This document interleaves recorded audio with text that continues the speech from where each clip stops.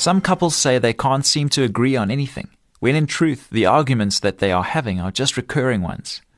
Good day, and thank you for joining us for the Focus on the Family Minute. Arguments may manifest themselves differently, but many of the core issues are usually the same. Some couples argue about money or time or how to raise the kids, but what they're really struggling with is a different set of core values, and the solution is to recognize this pattern and then get to the heart of the issue. For example, if money is behind most of your fights, ask yourself, what is the difference between our basic attitudes towards money?